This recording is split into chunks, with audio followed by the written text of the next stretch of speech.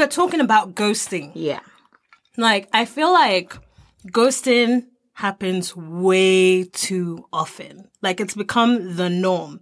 And so much so that, what's that show? MTV have a show called Ghosted, Love Gone Missing. And I found out through watching that show that it wasn't just about love, like romantic relationships. There were friendships as well. Basically, all types of relationships. Yeah. Exactly. And it's a pandemic. Can ghost you. It's a pandemic. Clearly. It's a lot.